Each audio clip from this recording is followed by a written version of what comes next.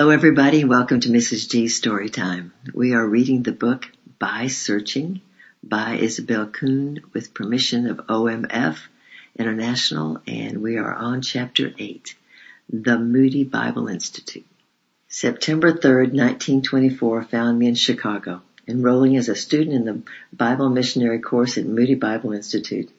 This was a most unexpected turn of affairs and not the product of my own planning.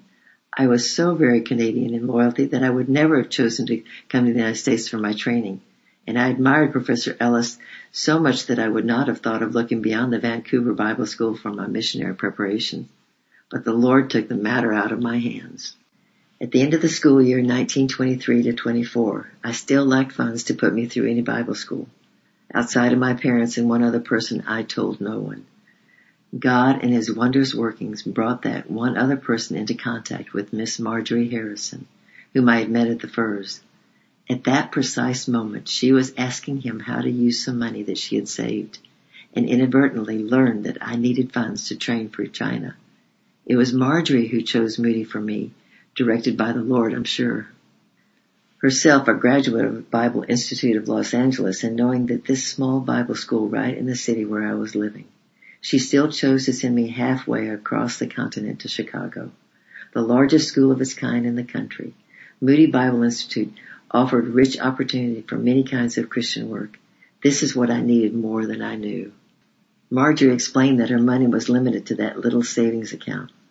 She would buy me a ticket to Chicago, but could not help me with the return fare. She would pay my room and board for 1 year, but no money for incidental expenses, and she could not help me after the first year. The Institute had an employment bureau to help students find jobs for odd hours in safe places. For the rest, I must trust the Lord. Was I willing? Fresh from reading Hudson Taylor's experience in proving God able to supply his need through prayer only, I was thrilled with the opportunity to go on searching. My brother had to make a business trip to Chicago at that time, so I had company across the continent.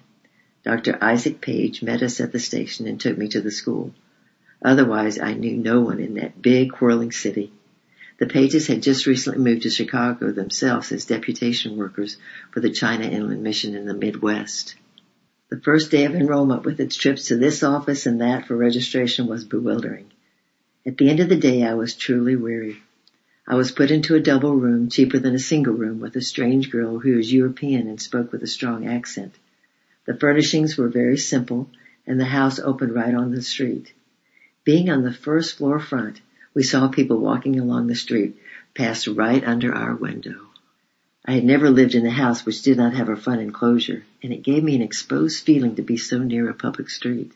This, added to the weariness and loneliness, made me homesick. Can I stand this for 2 years? I was asking myself when a bus rumbled up to the stop at our corner. To sleep with my head just on the other side of a wall from such public things seemed almost scandalous. But in another moment, I was swung into the heavenlies.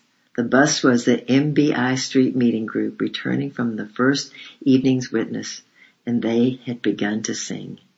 He makes the path grow brighter all along the way. He makes the journey lighter each passing day. Beautiful young voices in 4-part harmony sung with a fervent faith in words that came right from their hearts. The singing thrilled me through and through. Something in that traffic held them there while they sang the hymn to the finish. Oh Lord, I prayed in ecstasy. Thank you, thank you. This is the other side of the exposed existence comradeship in the things of Christ and in the cause of soul winning. And Christian friends who are my own age and can sing like that, oh, thank you, Lord. Truly transported into his presence, I nestled down in deep content and fell asleep. More good things awaited me.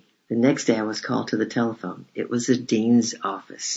Miss Miller, there is a girl named Lily Billington who just arrived from Bellingham who would like to room with you. What is your pleasure in the matter? Oh, I cried, is she really come? Yes, please, I would like so much to be her roommate. I met her at the Firs, and she's a young school teacher. Yes, that is right, answered the office voice, but you will have to change your dormitory. We have Miss Billington down on the 3rd floor, Ransom Hall building, room 303. Will you kindly proceed to move there as soon as possible and leave your present room in a proper state for the new occupant? Thank you. Report to us when the move is complete. Room 303 Ransom Hall was much larger and higher above the street, much more private, and in every way a happier arrangement to my taste. Best of all, I was to share it with a girl from the Firs. We had just met the summer before, and I liked her sweet face. Billy and I were happy roommates for 2 years. Next door at 304 was a Scottish girl, Ann Barr, who years later was to be a namesake for my daughter, and a very unselfish American girl, Ellie Deacon, who was later to play a part in my life that the wildest dreams could never have conjured up. What a meeting Billy and I had, and what fun to help her unpack and find that she had things I didn't.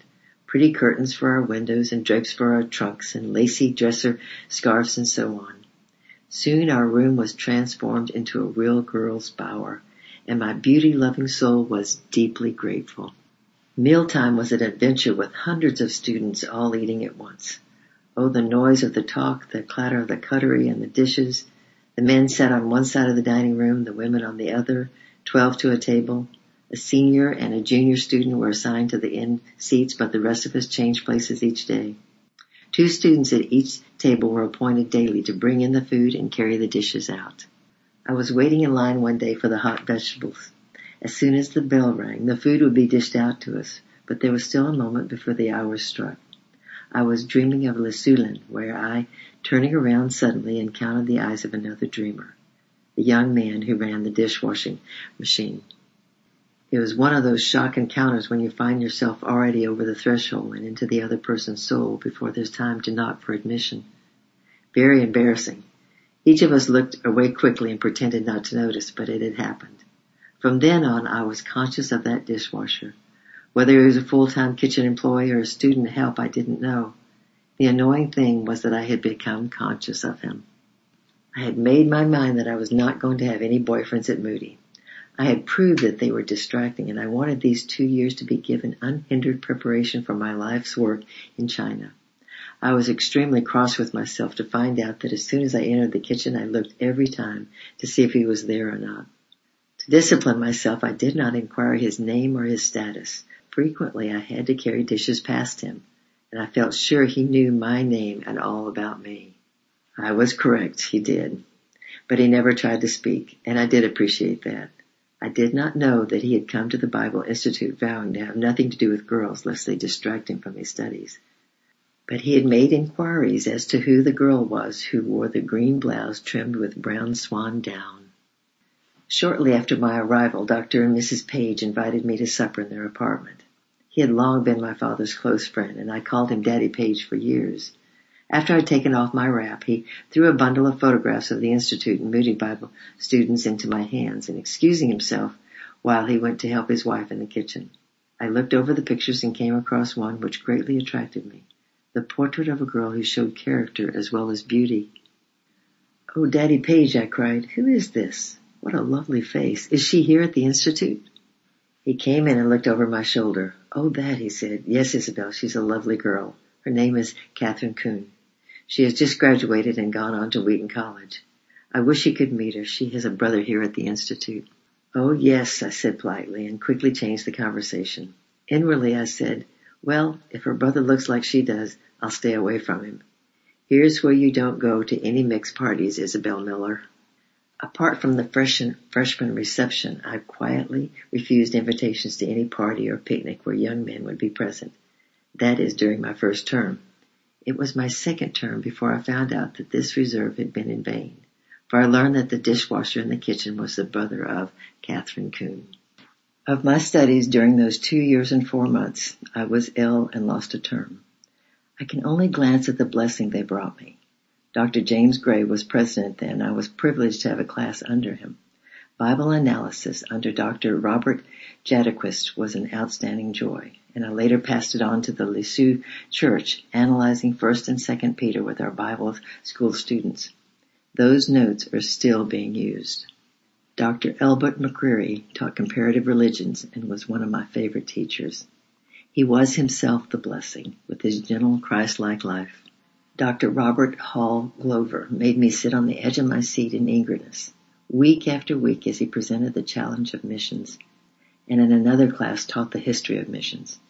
His fire continually kindled my own.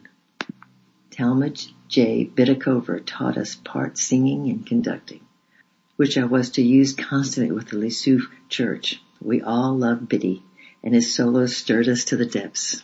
I could go on, but I think the greatest help at Moody came to me in the practical work assignments under the direction of Mrs. Frances C. Allison. Every student had to take one or more assignments each week, and these assignments were changed each term, giving every student a great variety of experience. Open-air meetings among the Jews would likely mean rotten eggs and tomatoes pelted at you, so you wore your oldest clothes. I was knocked off the sidewalk into the street once when my turn came for Jewish work. Sunday school classes, hospitals, and jail visitations were considered the easiest assignments, and the Lord started me off gentle with these. A slip of paper from the practical work department told me I was assigned to teach a Sunday school class and do visitation during the week in the Italian slums. I would work under the senior student, Miss Ethel Thompson, room X, 830 building, and I would please report to her immediately for instructions. So behold a young moody freshman climbing the stairs of the 830 building and standing before a closed bedroom door about to knock. What would Miss Thompson be like? How could I ever do slum visitation? How my heart beat as I firmly knocked on that door. Once it opened, I was in for it. That is, I must plunge into soul winning, from which my shyness had always shrunk. The door was opened by a short, slim young woman, perhaps in her early 30s. When she heard my name, she welcomed me quickly with a soft southern drawl. After asking me to sit down, she began, I suppose I better tell you about our assignment. We're working under a community house, or a church in the Italian Quarter. The minister in charge is a modernist and conducts dances on Sunday evening and so on. This is our big difficulty and the most discouraging feature, but we're in charge of the primary department on Sundays and have full liberty to preach the gospel there. They think we cannot hurt the little ones. During the week we go into the homes, the tenement houses, knock at doors and present our message. The people are poor, of course, and many of them are Roman Catholics, but there have been a few decisions for Christ. Personally, I think the work needs prayer almost more than anything else. Tommy, none of the students called her Ethel, eyed this new freshman questioningly, wondering what the Lord had sent her in me. Remembering Mr. Fraser's lessons on the place of prayer in Christian service, I answered eagerly, Oh, I believe in prayer too. I'd be happy to come over here to your room every day for a time of prayer together. Would you? Tommy asked, her face lighting up with hope and joy. All right. I'm working my way through school here, so I'm busy, but half an hour before noon each day. How would that suit you? Fit into my schedule and became an important part of my life. That first Sunday, Tommy took me to the community center and introduced me as her new helper to the Reverend Mr. K, the minister in charge. Fine, he said. How about having lunch with us today? I told the wife there would be a new worker and we ought to get acquainted, so she's prepared. That meant our staying for the morning service. Mr. K spoke about courage or high ideals or gave some very verbal essay, but there was nothing in it to bring new life to anyone. After dinner in their apartment, he said to us rather patronizingly, You know, girls, I used to believe like you do. In fact, you may be surprised to learn that I am a Bible school graduate myself. But after graduation, I went into seminary and there learned that no one nowadays believes in that old-fashioned stuff. I lost my faith, as you call it, at seminary. But somehow our liberalism does not energize people like your teaching seems to. So when I found out how dead the work is here, I asked for a couple of Moody students to be sent to us to stir up interest in the neighborhood.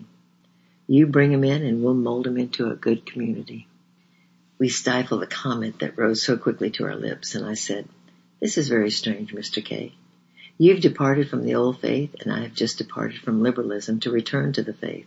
I lost my belief in God in college, but I've done some personal investigation in that matter, and now I'm convinced that He is, and the only way to Him is through faith in the atoning power of the blood of Christ to bring forgiveness of sins and eternal life.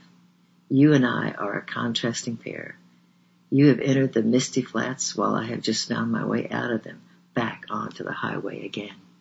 Mr. K's eyes sparkled with interest, and he leaned forward, plying me with questions. He was sarcastic and argumentative, but evidently moved. Tommy sat quiet, praying. She had never heard my story, but recognized instantly the working of the Spirit of God. When it came time to leave, Mr. K was belligerent again. "You're too intelligent a girl to slip back into that old stuff," he challenged me. "We'll have to have some more talks about this. You girls must come to supper some night after your visitation work." On the long ride home, Tommy said, "I believe God has already begun to answer our prayers. Just think of his sending a worker who had been through all this liberal stuff that is binding this man from any power really to help change lives. I watched his face while you talked, and many of your points went home, though he was too proud to acknowledge it. I have faith now to believe that God will bring Mr. K back to the faith. Let us agree together on Matthew 18:19 and add this request to our daily prayers."